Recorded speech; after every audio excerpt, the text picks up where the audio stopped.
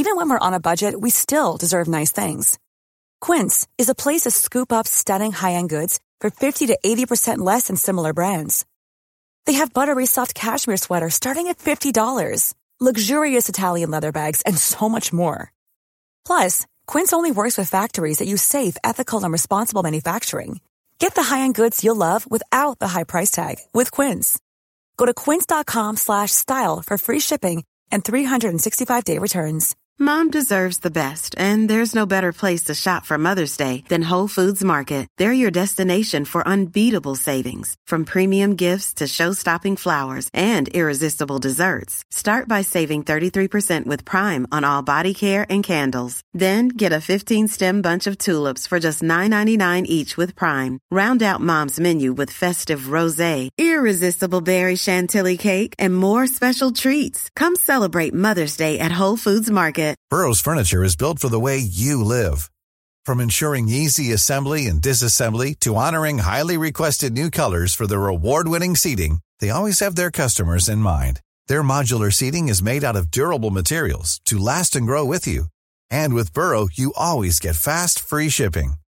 Get up to 60% off during Burrow's Memorial Day sale at burrow.com/ACAST. That's burrow.com/ACAST. burrow.com/ACAST. Hello, my name's Chris Paul and I am the CEO and founder of Man on Inverclyde, a mental health charity based in Greenock in the west of Scotland. And we're bringing you this message today to raise awareness of mental health and raise awareness of our charity and how we can maybe support you, your friends or your loved ones if you need it. Now, we started off as a suicide prevention charity and we're continuing that mission. We want to break the stigma attached to mental health. We want to break the stigma attached to men's mental health, and I know that a lot of men will be listening to this podcast. So please get in touch with us via Man on Inverclyde on social media. You'll find us on Twitter, Facebook and Instagram. If you're not on social media and you want to get in touch with us via email, just type in support@manoninverclyde.com. Our landline here is 01475 910 258. So yeah, get in touch with us if you're struggling with your own mental health or you're concerned about a friend or a family member. One of our staff members, our volunteers, here to support you. Thanks for listening.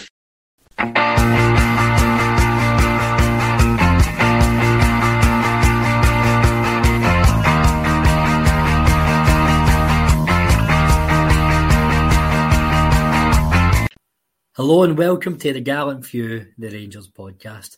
My name's Colin McDuff and I am sworn off Belgian chocolate for life.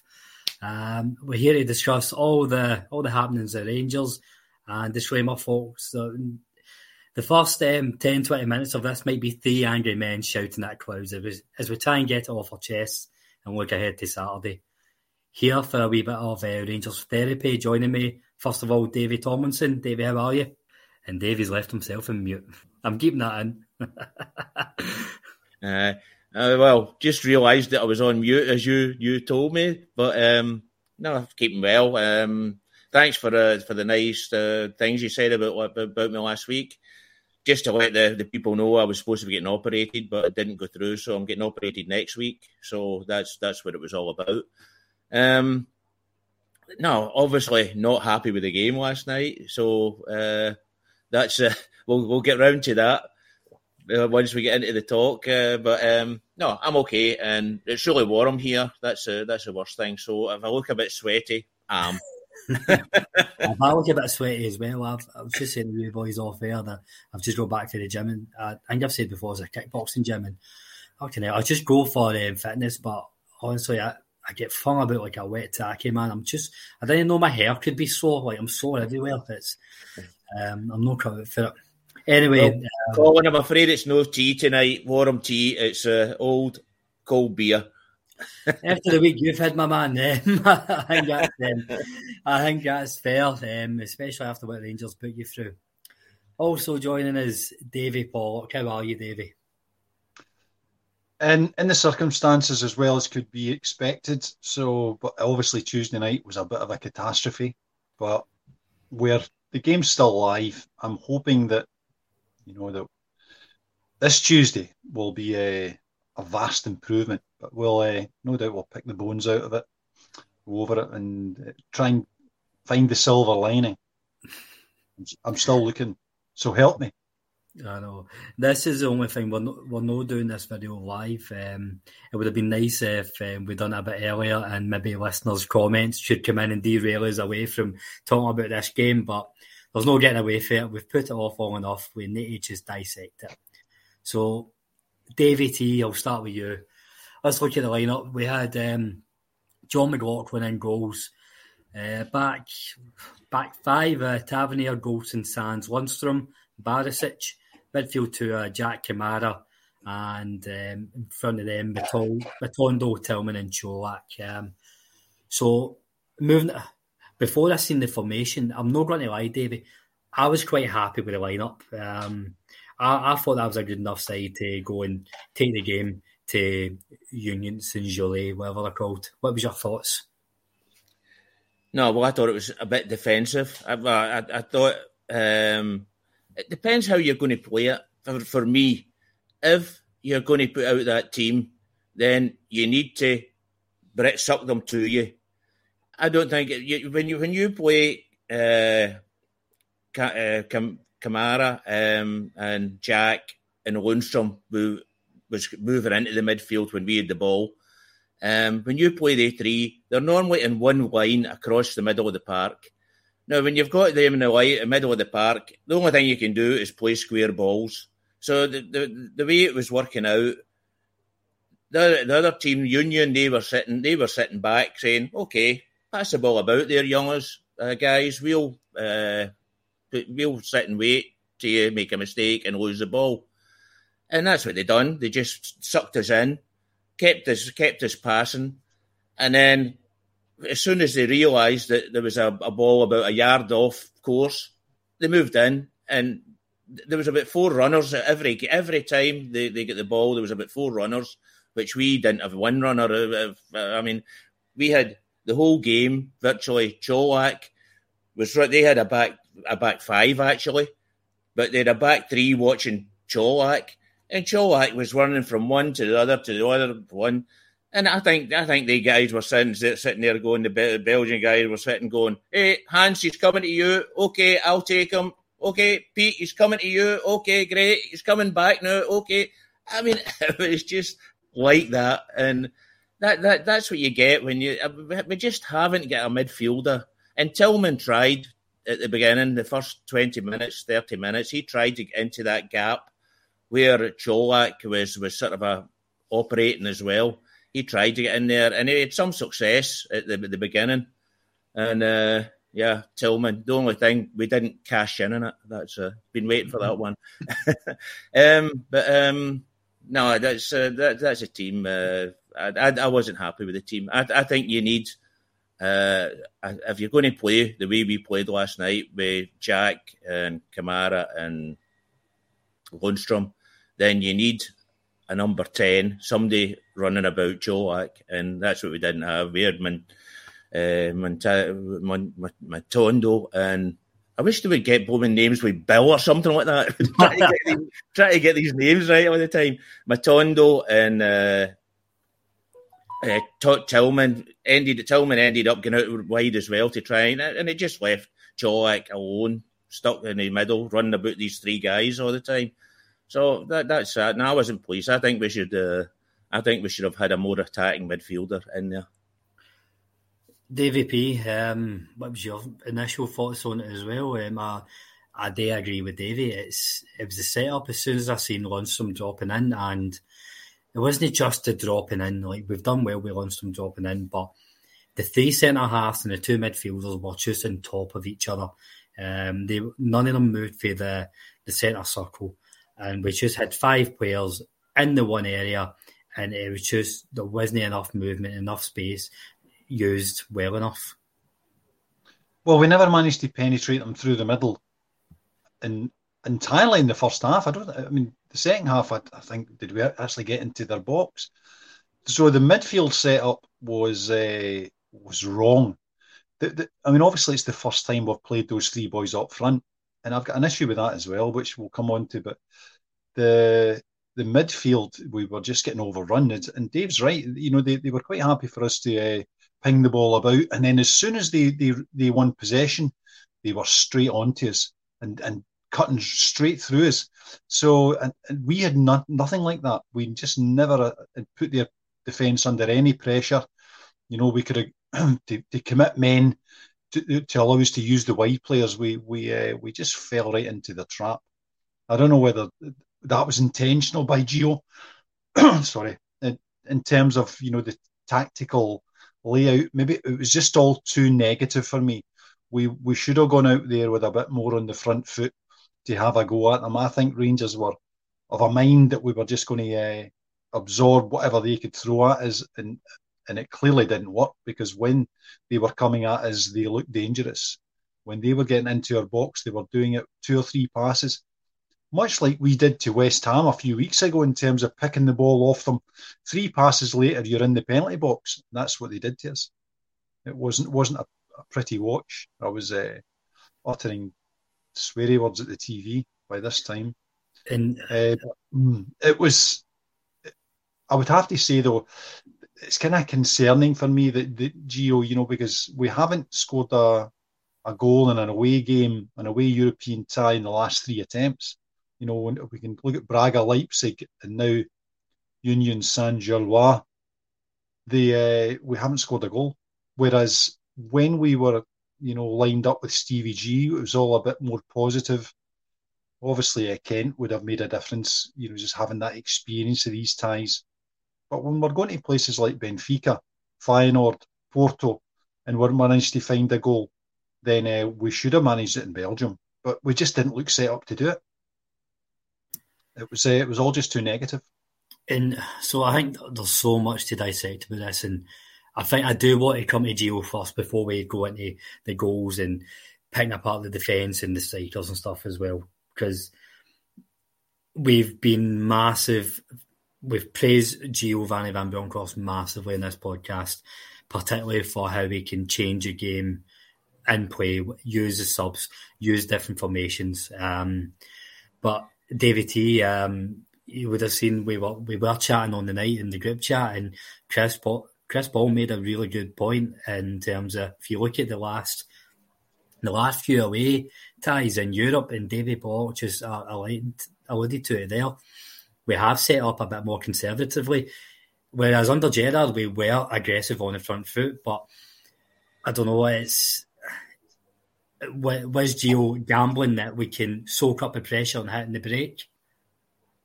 Yeah, well, I actually think that they played the way we wanted to play.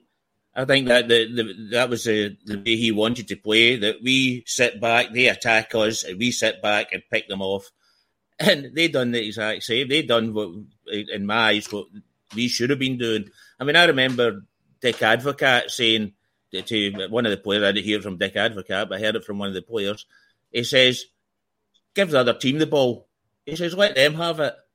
He says, if we're just pushing them back all the time, we're just going to be running against a brick wall all the time. So if you can let the other team come to you, soak up the pressure. No, and that's just what the Union did. They soaked up the pressure. And just like I said the last time, as soon as they sniffed that there was a bit of a loose ball, they were just on top of us. And they got the ball in the tackle. They were stronger in the tackle. I don't know what we were eating before the game, but it certainly affected our tackling, because I think they won virtually every hard tackle they went into. And no, it was just nowhere. And yeah, then when you've got, I mean, I'm not going to blame the guy. I know a lot of people are writing him off already, but when you've got, I'm going to Matondo, when you've got him stuck away out in the wing, nobody can get near him. There's no clear pass to him. I mean, let's face it, Matondo, he could have went to the Aldi and got a barbecue box before he walked onto the park and sat and had a barbecue out there, because he just wasn't in the game. He might have got it from the Lidl or any other supermarket, I'll say as well. But before Aldi starts suing us, I don't think it'll be the Aldi, it'll be the Lidl. But anyway, no, I think we just didn't. Whether we didn't use Matondo or he was just still feeling injured, or sometimes there's psychological time when you're just back from a hamstring injury. It was only a week ago he was injured. If he's had a hamstring injury, then it's really pretty dangerous to play him at all. But we just didn't link up at all. And as I said, Tillman, he done well really in the beginning. I mean, I thought, we're going to be doing quite good here. But after about 20 minutes, they sussed us out, I think, and then they just went and put their plan into action, and they never looked back, and we looked uphill. Davy P, onto the first goal, then I'm afraid we're going to have to talk about it. As painful as it is, a lot to unpick. Barisic left wanting again. He had the heart of a mouse. He went. I had all the vigour of a priest going into that tackle. Sands a bit suspect, losing his man as well. The player gets a shot away, and John McLaughlin has to do better as well. Where do you start with this goal? No, it was one fuck up after another. Aye. I think, they looked like they just wanted it more, to be honest. They were snapping into challenges, as Dave says. They were closing us down.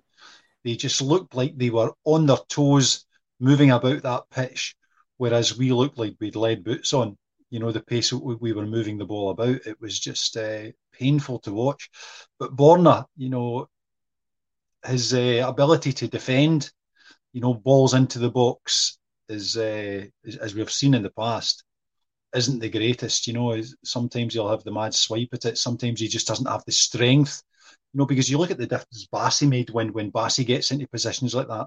It was just pure strength that made Bassey win the ball, and to overpower whoever was in possession. Borna doesn't have that, so it's a game of roulette every time the ball comes into the box and Borna's on the end of it. You just don't know what's going to happen.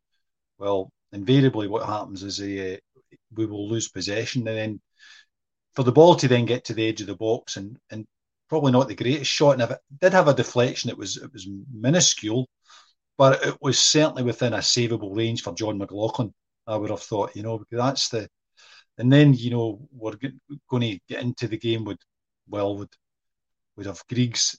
He just saved that ball, he's the shot stopper that he is, and he would probably have had a better crack at it than John McLaughlin. It just seemed all a wee bit amateurish at that point. It was a disappointing goal to lose.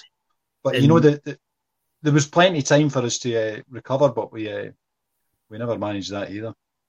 What is your take in the goalkeeping situation? Because that's caused quite a lot of chat. I'll start with you, Davey P, and then I'll ask yourself, Davey T, as well, because I want both your opinions. There's been a lot of chat on, right, so who is the number one going forward?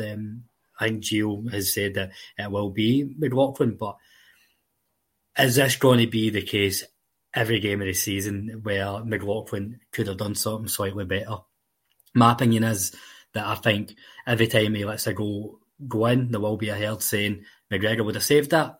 But if McGregor comes in and plays the cup games, every time we concede from a cross ball, we're going to say John McLaughlin comes for that. It's a bit of a no-win situation, I think. Which you're taking to Davy P, first of all? Well, I think Gio's got a decision to make. I would prefer Gio to come out and publicly name John McLaughlin or McGregor. He is my number one. This is my preferred goalkeeper. So obviously someone's going to be pissed off with that. But if none of the two of them have the confidence of Giovanni van Bronckhorst, then he has to go to market, and we need to get a goalkeeper we do have confidence in. So we've got the rest of August to make that decision, because if John McLaughlin's the answer, and the alarm bells are going off here, so you're thinking, is this good enough? It's because there was the game against Tottenham, in West Ham, when McLaughlin was getting himself tied in knots, and you're thinking, and the goal that West Ham scored was a bit of a catastrophe, to be honest, and inside the 6-yard box, which I had a wee concern about. So I'm looking at this and I'm thinking, well, is this the goalkeeper that we want to go with? So, but that's Gio's call. He has to have a look at that. I would prefer Gio just to say, this guy's my number one, we're going with it, or we need to go to market. Fine, we just can't take the chance. So a long season ahead, there's too much at stake here. Personally, I'm more than happy with John McLaughlin in goals. I think he is a decent enough shot stopper. He didn't cover himself in glory at that attempt, but he made a good few decent saves in the second half and stopped that tie from being dead. David T, what's your thoughts? Yeah, well, I actually think it depends. In the Scottish League, you're going to be hit with high balls a lot more than you are going to be in Europe. So I wouldn't actually, I know you were saying last week that you would prefer one keeper to be playing all the time. But I think McGregor is probably better for European nights simply because he's a shot stopper. European teams don't cross balls into the box the way Scottish teams do. But I mean, with the goal, I mean, I think in the olden days, I probably get done for saying it now, but in the olden days, we would say he looked like a big lassie. the way he went. 2022, mate. Can't be saying that. But yeah, we're not allowed to say that anymore because the women are excellent, and they had a brilliant European Championship there that I think everybody enjoyed. So the Rangers women are league winners, by the way. It's more than what the mention say. Yeah, but in the old days, that's what we would have said, and that's that he just didn't look comfortable at all. I don't know what he was doing, but he certainly wasn't going for the ball anyway. And if he was, then I think he might need his contact lenses in. But no, he wasn't good. But during the games for Scotland, I think he'll get a lot more high balls coming in. I mean, even the Continentals, a lot of time they're taking corners. They take short corners. They don't even put it into the middle of the box. So yeah, I think for Europe, I would prefer McGregor, and for Scottish games where you really need somebody, a goalkeeper that can play a bit of football as well to keep possession, then I think McLaughlin's the better choice for their games. But maybe in a perfect world, maybe we should go out and get somebody else. That's my only worry about swapping keepers about is we've seen it last season under Gerrard where McGregor was playing 2 games, McLaughlin in for 1, and I think that really unsettled the defence last year. No having that consistency, so I think that's my only worry there, Davey. Yeah, that's a good point. That would, but I actually think last year, when McGregor came in, that you could see that the defenders at crosses, at high balls, at corners, the defenders were absolutely scared because, yeah, I mean, when McGregor doesn't come, your centre halves have got to be spot on. If your centre halves are no spot on, one of these big Scottish centre backs is going to keep the ball in the net. You can, and I think just as I'm on, probably you were talking about Barisic there before. I've got a point in that as well. I think teams have realised the space behind Barisic, and even when Bassey was there as well, I think that back left position for us. Teams have spotted that and are using that, because umpteen times I've seen in recent games the teams putting high balls up into that area and letting the defenders chase it and letting their forwards chase it. So I think that's a thing that they've got to look at as well. No, but I think that's a really good point, and I've always thought that it's uncanny how much a relationship Tav builds with the midfield and the centre-halves, because Tav seems to be covered a lot more, and I think that's just communication between Tav and the midfield and just knowing. So Ryan Jack's really good at covering Tavernier. We've never really had that. The left-back, whether it's been Barisic or Bassey. We've seen Kamara do it a couple of times, but it's never been that natural. If the left-back goes forward, either the left centre-half or the one of the midfielders goes and covers. And I don't know if that's maybe because we've never had the we've also had Connor Golson at the right centre half, and we've swapped and changed the left centre half. Maybe with Ben Davies coming in, that might change a bit, and they start building up a bit more, just a bit more awareness, and we do get covered. But I think that is a good point that we've not picked up on. Yeah, well, I mean, I think Ben Davies is left-footed anyway, so that'll make an improvement that you've got a left-footed player there. Because it is difficult. Obviously, a right-footed player isn't as comfortable turning over his left foot as a left-footed player will be. We've seen that with Sands the other night as well. Yeah. So I think that's a point they've got to look at. So hopefully that will improve with Davies coming in. But I think Lundstrom, his favourite, he's right-footed as well. I mean, it's actually terrible saying a professional footballer's left-footed or right-footed. Actually, they should be both-footed. But no, I think that's a thing we'll need to go. Go back to goal, and I think I've covered the goalkeeper. I think it's, listen, goalkeepers are going to make mistakes. That's unfortunately, if they make a mistake, then it's normally a goal. Whereas if your centre forward makes a mistake, then he's a stupid idiot for a couple of minutes, and then it's forgotten about. But I mean, if you're reading the websites, Rangers websites now, then you still hear about Alan McGregor and Ross County. It's still one of the top topics that comes up. So I mean, that's goalkeepers are going to make mistakes, and they're normally lethal. But as I say, I like McLaughlin coming for corners, and I think in the Scottish game against Scottish teams, that's quite important. So, Davy, that 27 minutes that goal went in, and it just went from bad to worse. Really, instead of the goal like sparking energy into Rangers, I think we actually started to play worse and loose passes going and just lack of bravery with going forward. In the half time, I'm thinking, right, surely we'll change it, but no, it's actually 67 minutes until we make a double sub. 2 debuts for Davis and Yilmaz coming on for Jack and Barisic. My other concern with the other night, and again, I'm not going to be a hypocrite and say is Gio out or anything.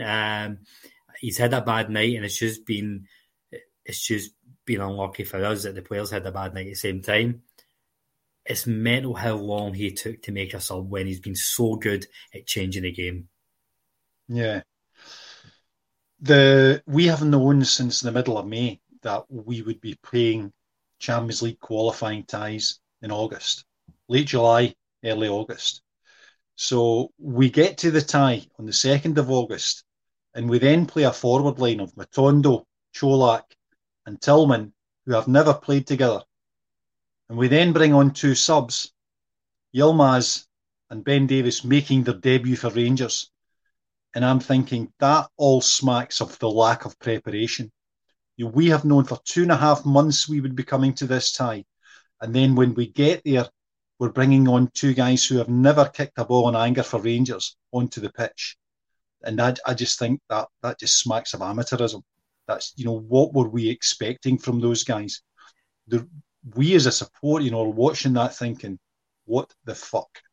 I think it's quite reckless as well, because the way that game was going, that could have been a disaster debut for both of them, and it might have been hard to recover for that. So I totally agree with you.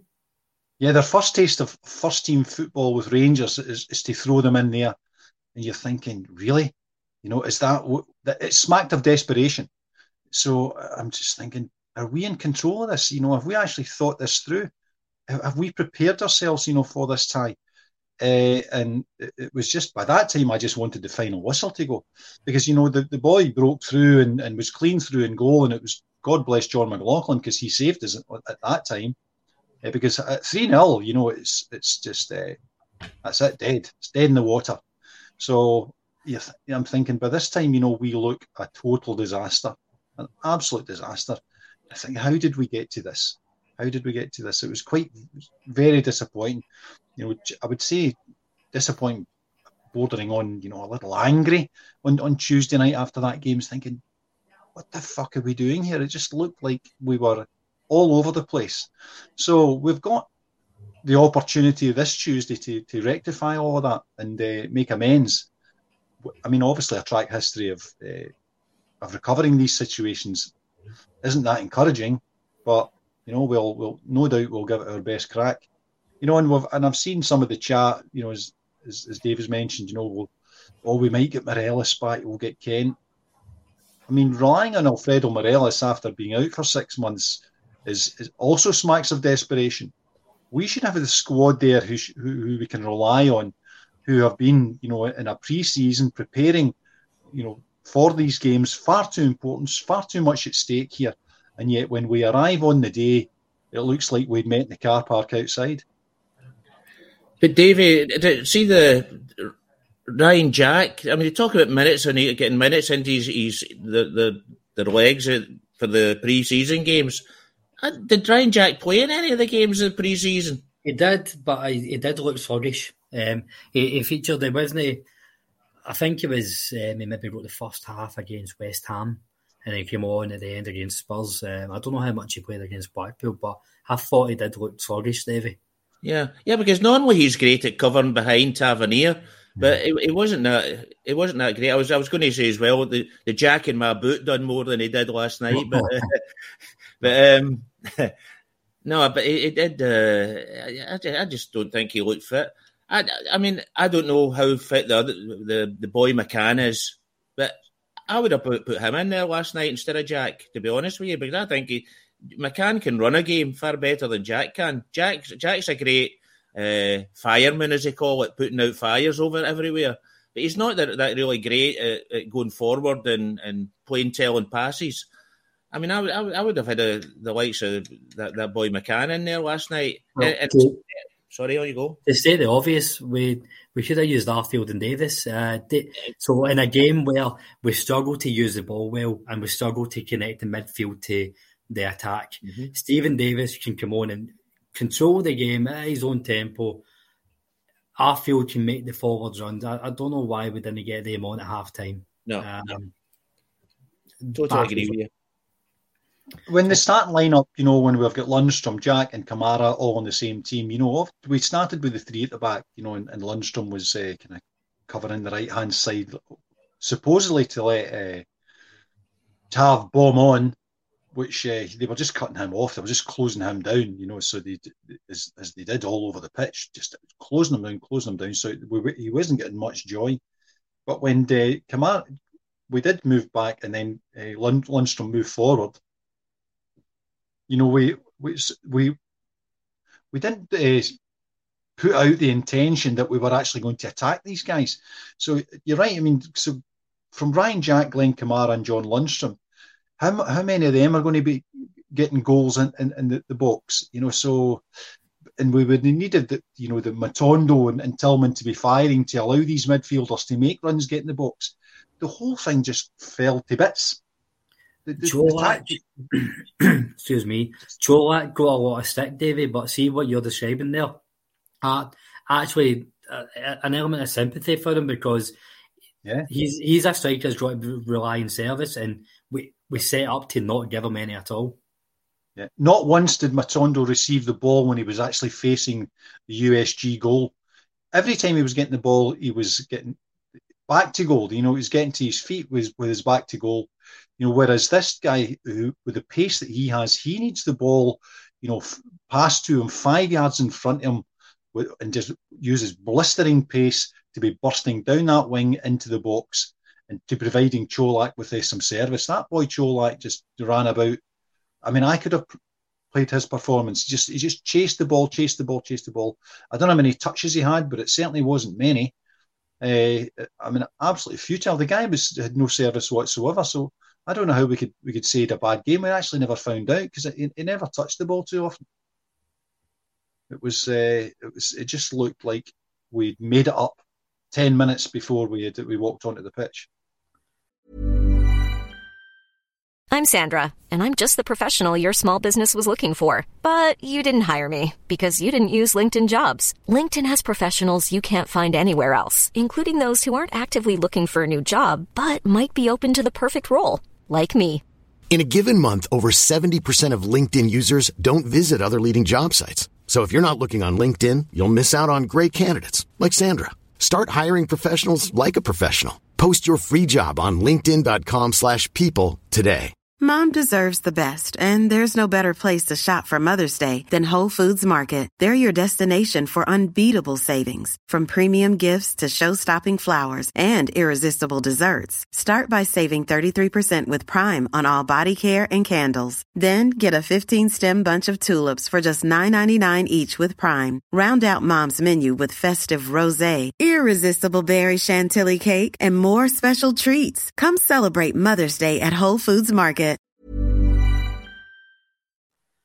So, things go bad to worse in the 76th minute. David T, I'll come to you. You're your man on the continent. VAR, the people no more. This was a shocker. So, a deflected shot comes off Ben Davies, and Connor Goldson, who's basically holding hands with him, manages to catch a deflection in his arm. Well, I'm not too sure. Around the shoulder, chest, arm area, give benefit of the doubt it has went to the arm. Nothing he can do about it. Right on the foot of Ben Davies. After the ref listening to the VAR people in his ear, he goes over, and as soon as they go to the telly, it's 99% chance it's going to be given, and he gives a penalty. A baffling decision, absolutely wild. No, well, Colin, in terms of the VAR, I mean, we did all right last season out the VAR, because we got a penalty in Dortmund, which only Borna appealed for, which everyone when I was certainly watching it, and I think lots of people after the fact thought, what the hell's happening? What's the VAR about? And we ended up getting a penalty. As it turns out, that it was a handball.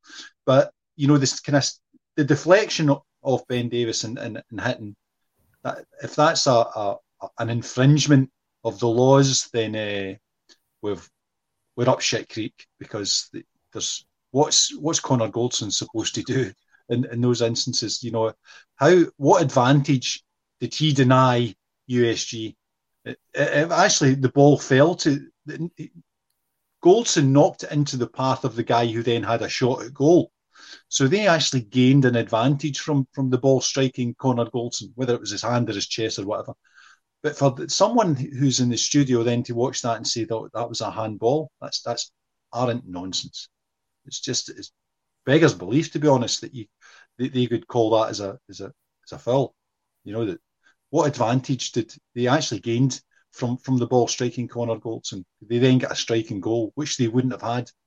So it seems they get the best of both worlds. They get the shot on goal, and then because it's touched his arm, albeit, from a yard off Ben Davies, of which it was completely involuntary.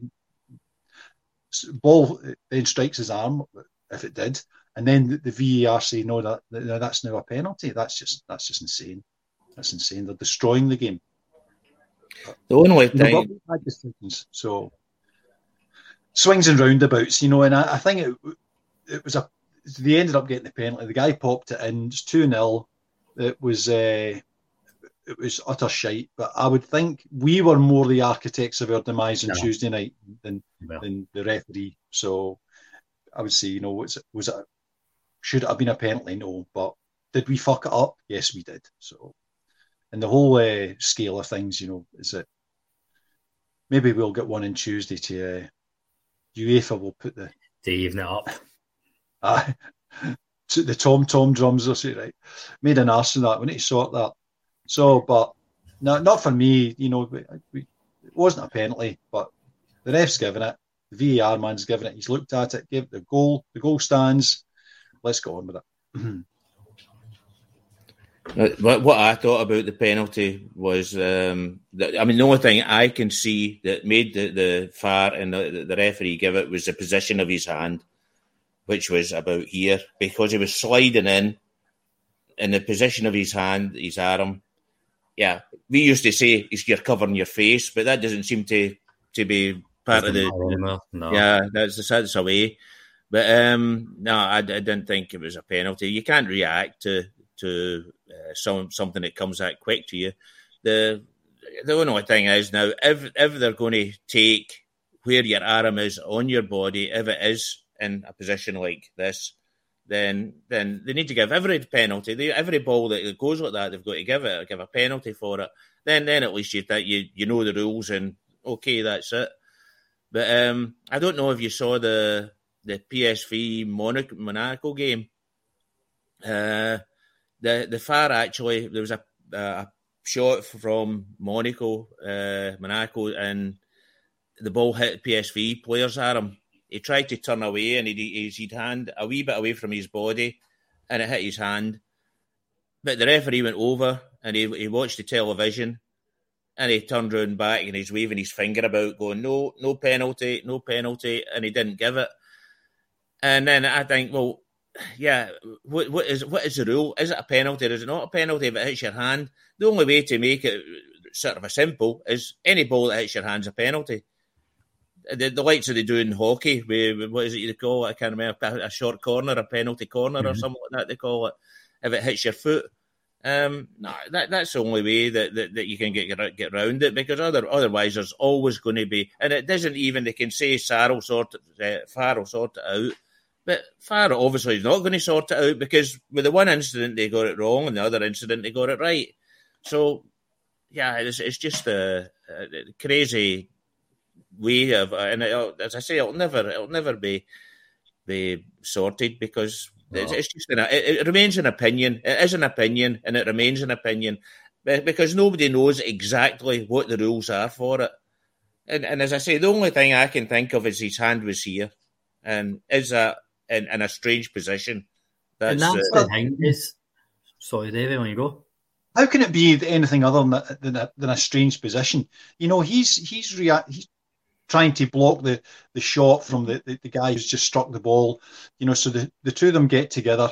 His arms are there. They would have to tape his arms to his side for it not to be, you know, anywhere outside his body. You know, it's absolutely insane. So, I mean, if they're going to give drivers down to the position where any time the ball strikes your hand inside the penalty box, irrespective of the context of that, then it's going to be a penalty kick. Then the forwards will just target the arm. Don't bother striking at goal. Hit one of the defenders' arms, because that's what they're driving us down. So you don't need. I would turn away from the goal. You know, so anyone on any winger who gets to the byline, so don't try and pick out one of your attackers. Pick out one of the defenders' arms, and you've got a penalty kick. So all it has to do is strike his arm. It's a penalty. So with the actual rules, it's if the player who's, I don't know what the committing player doesn't have the opportunity to move himself out of the way because it's short range, then it's not a foul. So that is the rule. So kind of what David T was saying there, it's VAR makes things easier, but it doesn't eliminate it. It's still, you need the refs to understand the rules, and then you need them to have the right interpretation of the rules and have the right opinion, which is why I do have the fear about once it comes up to Scotland, it'll make things a wee bit better, but it's still the same clowns that's got to be operating this and making those decisions. But Colin, we're going to bring it into the football where players are running. I mean, you've got it now. Players are running about with their hands behind their back. I mean, it's absolutely crazy. What are they trying to do? I mean, if I was a manager, I would say, see the first person to put your hand behind your back, you're getting taken off. I mean, it's absolutely crazy. We're getting players in games running about with their hands behind their back. I just and that's something. Yeah, and then they'll say that it's an unnatural position. They'll say that your hand was in an unnatural position. Say, well, running with your hands behind your back is unnatural. Yeah, so that's true.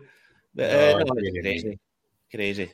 So before we go too much into a rabbit hole, the game's gone. I mean, next we'll be asking everybody plays 4-4-2, and you only bring out one strip a season. Castore will shudder at that thought. I think it's nice to get all that off our chest, but let's look forward, lads. Nice wee segue into next week, or the next couple of games, sorry. Davy P, before we come to Saturday, you touched on it on Tuesday, but we'll discuss Tuesday night just briefly. And I think it's more the occasion that we need to discuss. There's no point in discussing lineup or tactics or anything now. We need to see how Saturday goes. But my worry is how the players react to the occasion. It's the fans will have a big part to play, but it's not our responsibility to go and put 3 goals past USG. But if Ibrox is anything like the Malmo game last year, where it's a very nervous, tense atmosphere, I don't know how these players will respond to it. What's your thoughts? Well, then I think we should be realistic in terms of, for me, we're behind the 8 ball here. So the more the fans, the more the Rangers support can get behind the team, drive us on, then that's adding to our cause. But the psyche of the crowd, is strange at times at Ibrox, because sometimes I think they've come and they've already made their mind up, about how this game's going to go, and they just respond accordingly. So I'm hoping that we can keep the tie live into the second half. That and I think the crowd will have a part to play. I think we need to be patient. So I think we have to kind of put the message out there. We need to win the game over 90 minutes by 2 clear goals to get it to extra time. So, I mean, if we can absolutely blitz them, so much the better, in the kind of the Leipzig model, just go straight after them, then that would be brilliant. I think if we can get a couple of goals in the first half, then it's back to an even keel, and then it's who's got the balls for it. So I'm hope that they haven't become bad players. I think we just need to look at the USG. I mean, would you say USG were an absolutely brilliant side? What they were was a team who absolutely gave their all. And I thought Rangers were far too pedestrian. It's all far too slow, and we seem to be wanting to just suck up time by passing the ball about and get out of there with a 0-0 draw. Whereas I would much rather prefer, we have the players to do it, but I would much rather prefer we go on the front foot and go after them. Because there's no away goals advantage anymore. That doesn't matter. You're playing the team for, 180 minutes, and it's who scores the most goals. So the away home advantage thing, obviously the crowd at Ibrox will should bring themselves to bear, and help the team as much as possible. But saying that, the onus is on the players to do their bit. There's nothing we can do on the sidelines.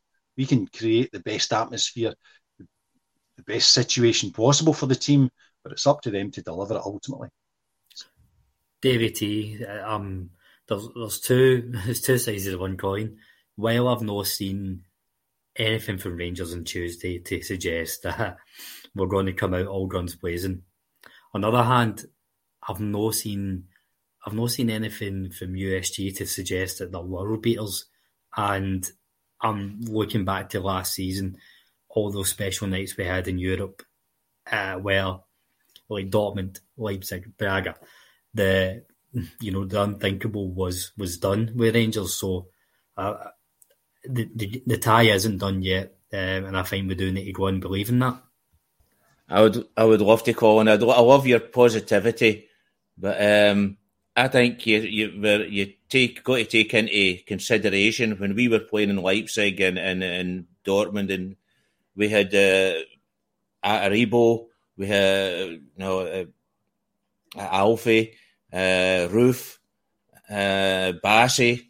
I mean, there's literally 4 or 5 of your best players are away, and we've not seen anything of the new players yet that's going to say they're going to make up for the players that we've lost.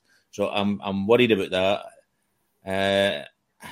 I don't think they were world beaters last night, but then again, neither were Malmo.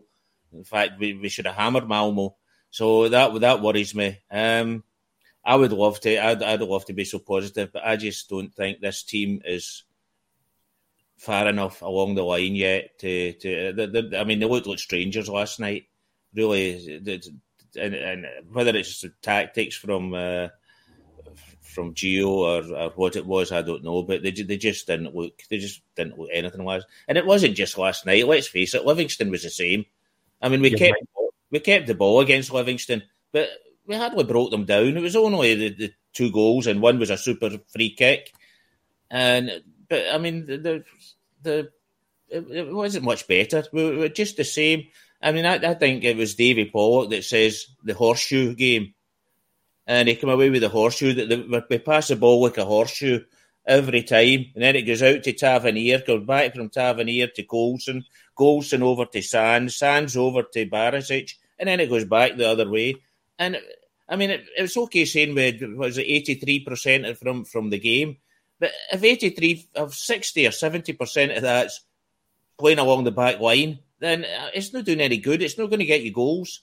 And that's what, I mean, as I said, that Union, they just knew that last night. They said, when the players have got the ball, that's great. Just let them pass there. And that's the way. And as I say, it was Livingston as well. So, and at the weekend, Kilmarnock are going to do the exact same. I mean, that's not going to be any different. And if we come out with Kamara and Jack and Lundstrom, things are not going to change. So this is the perfect opportunity because USG on Tuesday, they're going to try and sit in and make life difficult for us, as are Kilmarnock on Saturday. So this is the perfect game to, if Rangers are going to be up for the fight, this is how they get themselves up for it. This is the perfect pre-test before Tuesday night. Davy P, Kilmarnock on Saturday, the first home game in the new season. I know despite the Tuesday's result, we'll all be excited about it. I think Ibrox will be bouncing. In terms of the team, what changes do you want to see in Tuesday? From Tuesday, because Gio did allude to it that things have to change for Saturday. Oh, we're going to be a whole load more positive. We're going to take the game to Kilmarnock with all we've got. We're going to come up against the low block as per. And I would really like to, as I kind of alluded to last week, was that if we can find a way just to blow that away and have teams come to Ibrox knowing that when they come up with 10 men behind the ball, they're getting it anyway. So they would as well having a go. Let's see if we can get up the park. So, I mean, possession figures against Livy, of 83%, it's just nuts. And we ended up only winning 2-1. So I'm hoping that we can get up with a whole load more positive, plenty of energy, plenty of movement. And that's how it happens. You want chaos in the box. So when the ball arrives, you don't want it too predictable. It's got to be players moving all over the place. One touch football. The horseshoe thing came from Gio's time at Feyenoord. It was the Feyenoord fans who termed the Gio's tactic as the horseshoe, because it was that during his time there when they would sit in the coop, the tub, and roast them, for playing the ball across the back all the time. So we've inherited that from him. So, but you can see that he's clearly on the training ground having an influence in terms of retaining possession and, waiting for. But Dave's dead right. We were playing the ball about, but the minute we tried to move it forward, they just picked us off, by just closing us down, zooming it into the challenges, and the whole thing broke down. We never got beyond that. Our midfield just failed to function, and they were straight onto us. And then they were bursting at pace, players moving all over the place and pinging it down the wing, getting into our box. Whereas did we get into their box at all in the second half? Was there a meaningful attack? I must have been behind the couch when that happened, because I didn't see too much of it. But I'm hoping on Saturday we can try a few things. The midfield is going to be a whole lot more positive. And hopefully the guys have a wee bit more game time. Get Yilmaz on and give him 90 minutes to get accustomed to playing in that environment and with his teammates, because he's met these guys days ago, and yet we're now here in the Champions League qualifying tie. I mean, literally 2 days. It's hoping we can pull the rabbit out the hat for Tuesday night. It's not beyond us, but what isn't set beyond us is a whole load more attitude, in terms of pace, movement, determination. we just looked like we were second best in Tuesday night to a team who I would say, man for man, technically we're a better players, but they just outfought us, and it wasn't a pretty watch. Davey, keep him on Saturday. Davey P alluded to it there, Yilmaz coming in. I would like to see Davis, Yilmaz both coming in, centre back and left back.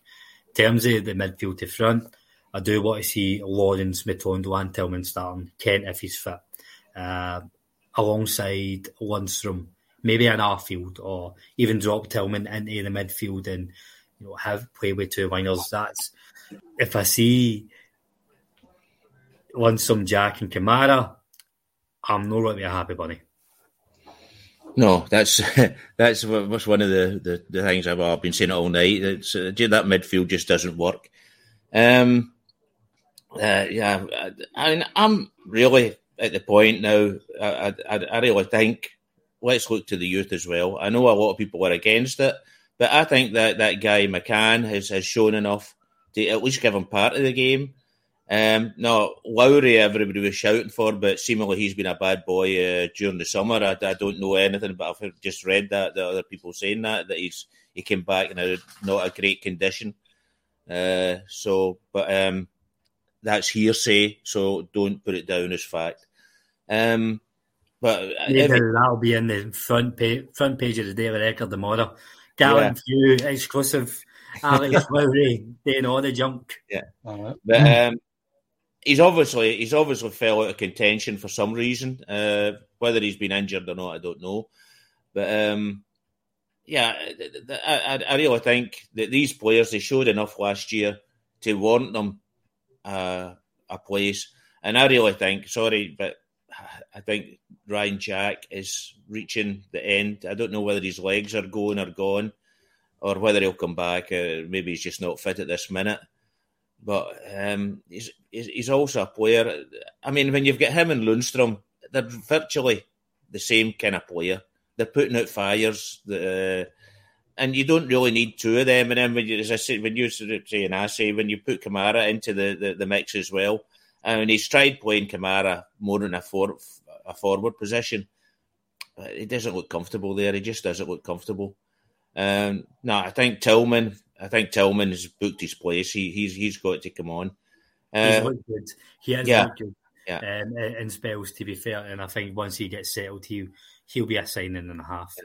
But I mean, I'd if I was picking the team, and I mean, I think you playing in Scotland, go with 3 centre halves, push up the 2 wingers, and put Tillman in as a number 10, running about.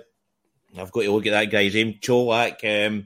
If you were picking the team, it'd be anybody who has a British first name. That's who's fucking gone in. That's it. Bill and Ben and Tommy.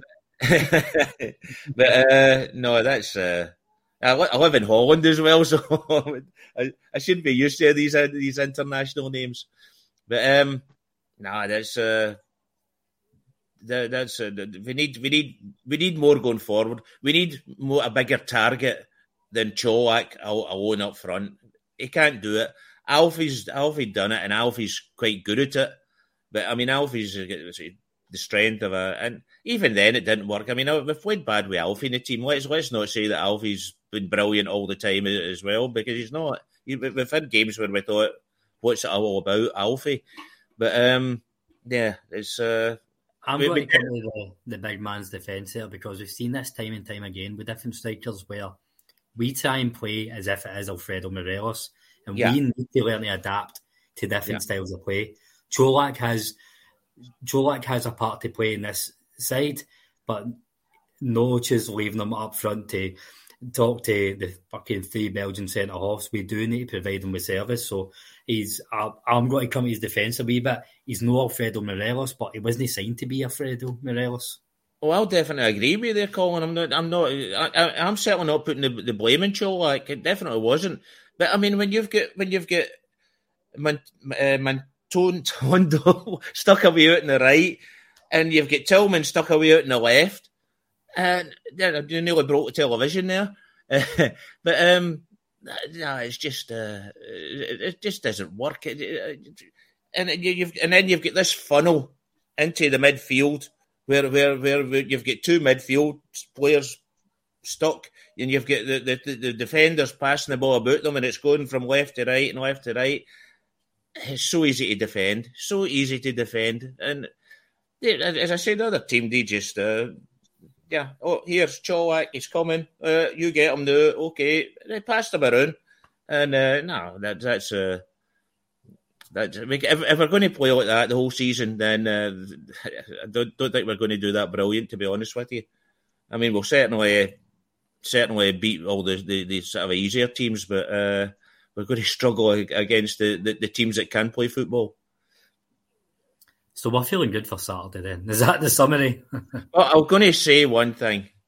Why the hell, when Lawrence was playing so good as just behind the forwards, why the hell did we drop him for the most important game we've had this season? I just don't understand. That's what I'm saying. Tom Lawrence has to come back in on Saturday.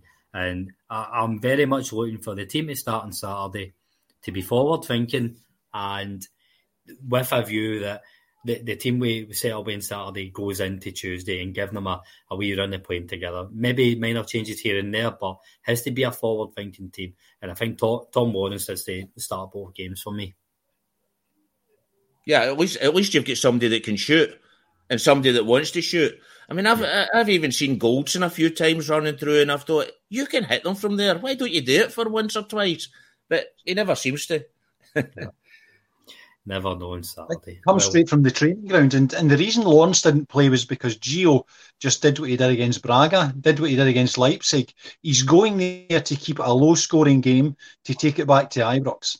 So he's not doing the adventurous type. He's not on the front foot. He just wants to go there, close the whole thing down, take the tie back to Ibrox live. It ended up blown up in our face, with the VAR, because I think Gio would probably have been all right with 1-0. 2-0 makes it a completely different game. And it was possibly 3-0. It could have been worse. So Gio his conservative approach in the away ties is not doing us any favours, because we saw what Stevie G could do in getting up the park and scoring goals, and we were getting results. But that's not Gio's way. He's just a wee bit more withdrawn in terms of his approach to away ties. You see the trend, you can see what's happening. Because we scored one goal against Red Star Belgrade. The outlier in all of this was the game in Dortmund when we went and popped a few in. But after that, since that game, we've only actually scored one away goal. So something's got to change. So Gio has to either get better players to play the system that he wants to play, or he changes the system. So, because it's clearly not working. Well, you always did, Dave. And when you went in Europe in the old days, it was always said, if we can keep it to 1-0 or a draw, we're happy. And I think that's the way he's still going now. But I mean, if you look, I think the way Gerrard played, Gerrard was quite hoping that you would go back with one goal to 0 or 2 goals to 0 if it could. I mean, if you look the way we played it under Gerrard, then it was far more attacking than it is with Gio. And I think last year in the league, Gio made a big mistake when he came in as well. Remember he tied Tavernier back as a true defender, who now didn't let him go forward. I mean, the games cost us big at that time.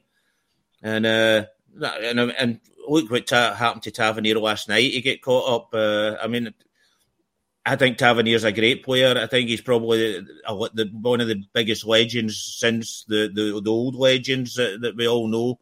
I think Tavernier's in a few years, he's going to be a legend. And that boy ran rounds on him last night. I don't know the boy's name, but he ran rounds on him last night, and yeah, he kept Tavernier back, and that's just unfortunate. That's back to the drawing board. Well, I think we're going to start wrapping it up, but I agree with Gio. I think we need to he has to take the learnings that tactic won't always work. And Tuesday night isn't the first time he's done it, but I do think there's a mixture. The players need to take responsibility as well, because no tactics in the world can can account for a player just shiting himself or not being able to make a 5-yard pass. But we're feeling good, boys, because it's come Saturday when we studied Kelly 5-6-0. It'll all be a distant memory. We'll be looking ahead to Tuesday. Your wife clearly agrees with me, Davey. So on that note, I was worried with the 4 dogs. I've got 4 dogs in the room. I was worried about them. It's my wife that's barking. So on that note, we've got to wrap up, gents, but just a wee bit of housekeeping as always. We'll be back live Monday night, round about 8 o'clock, 7:30. We'll send out all the posts on Sunday night once we've got a confirmed time. So join in on YouTube, Twitter, Facebook, wherever you watch your pods live, and get your comments, questions into the comment section, and we'll chat them through. We'll also be back with a slight post-match reaction on Saturday as well. All that's left to do is thank my 2 lovely guests, the 2 Davies. First of all, Davy Pollock, thanks for coming on and give me your prediction for Saturday. I'm hoping that, after last predictions, our track record isn't very good. Oh, Monday night was terrible, by the way. But I'm going for 3-0 on Saturday. Rangers get a couple in the first half. I'm hoping that Gio's going to put the game to bed, kind of early doors, and with a view to getting some bodies on the pitch with Tuesday in mind. So, but Kelly, they've just come up. You know what they're going to do? They're going to everyone behind the ball, and they've got that guy Powerback, who was at St Mirren, and they've got Big Kyle up front. So, on paper, we should absolutely blitz them. But we said that about Livingston last week, and the job we made of that. But I'm hoping that another week in the training, a few more days in the training ground, wouldn't even be a week. But Yilmaz's in. I want to see Yilmaz in. Ben Davis, who's left-footed, so with a view to getting a settled side. And I'm hoping that 3-0 should see us good, a wee bit of confidence for Tuesday night, and then we go at these guys with everything that we've got. We've got nothing to lose now. Let's go for it. Can't wait. Thank you very much for coming on, mate. Thank you, Colin. And good luck, David. David T, give your prediction. Well, I Ibrox. I will go for 2-0. Although, we seem to be in the habit of giving away stupid goals again. So hopefully we don't. So I'm going to say we'll end that, and it'll be 2-0. The one thing I'll say about Dave is he actually tried to put a few crosses into the box yesterday when he came on. So he was a wee bit more forward thinking than any of the other defenders at that time. So I'm putting some hope in him that he can change things. Might even get a goal or two himself. Never know. Yeah, that's it. Maybe he'll teach goals into shoot from about 30 yards. Thanks very much for coming on, Davey. Okay, thanks. Loved it. And I'm going to go. My ever optimistic prediction, which I'll probably make an ass of myself again. I have done for the last 2 or 3 weeks of these predictions. 4-0 Rangers. I think if we're going to be worth our salt this season, this is the type of result that we need to bounce back from quickly. And I'm fully expecting Gio to have a rocket up the players' arses, and Kilmarnock will take the brunt of that. So Rangers 4, Kilmarnock 0. Thank you very much for listening, everybody. Have a great weekend. I hope your team wins. We'll be back with you on Monday. And just remember, we are the people. Take care.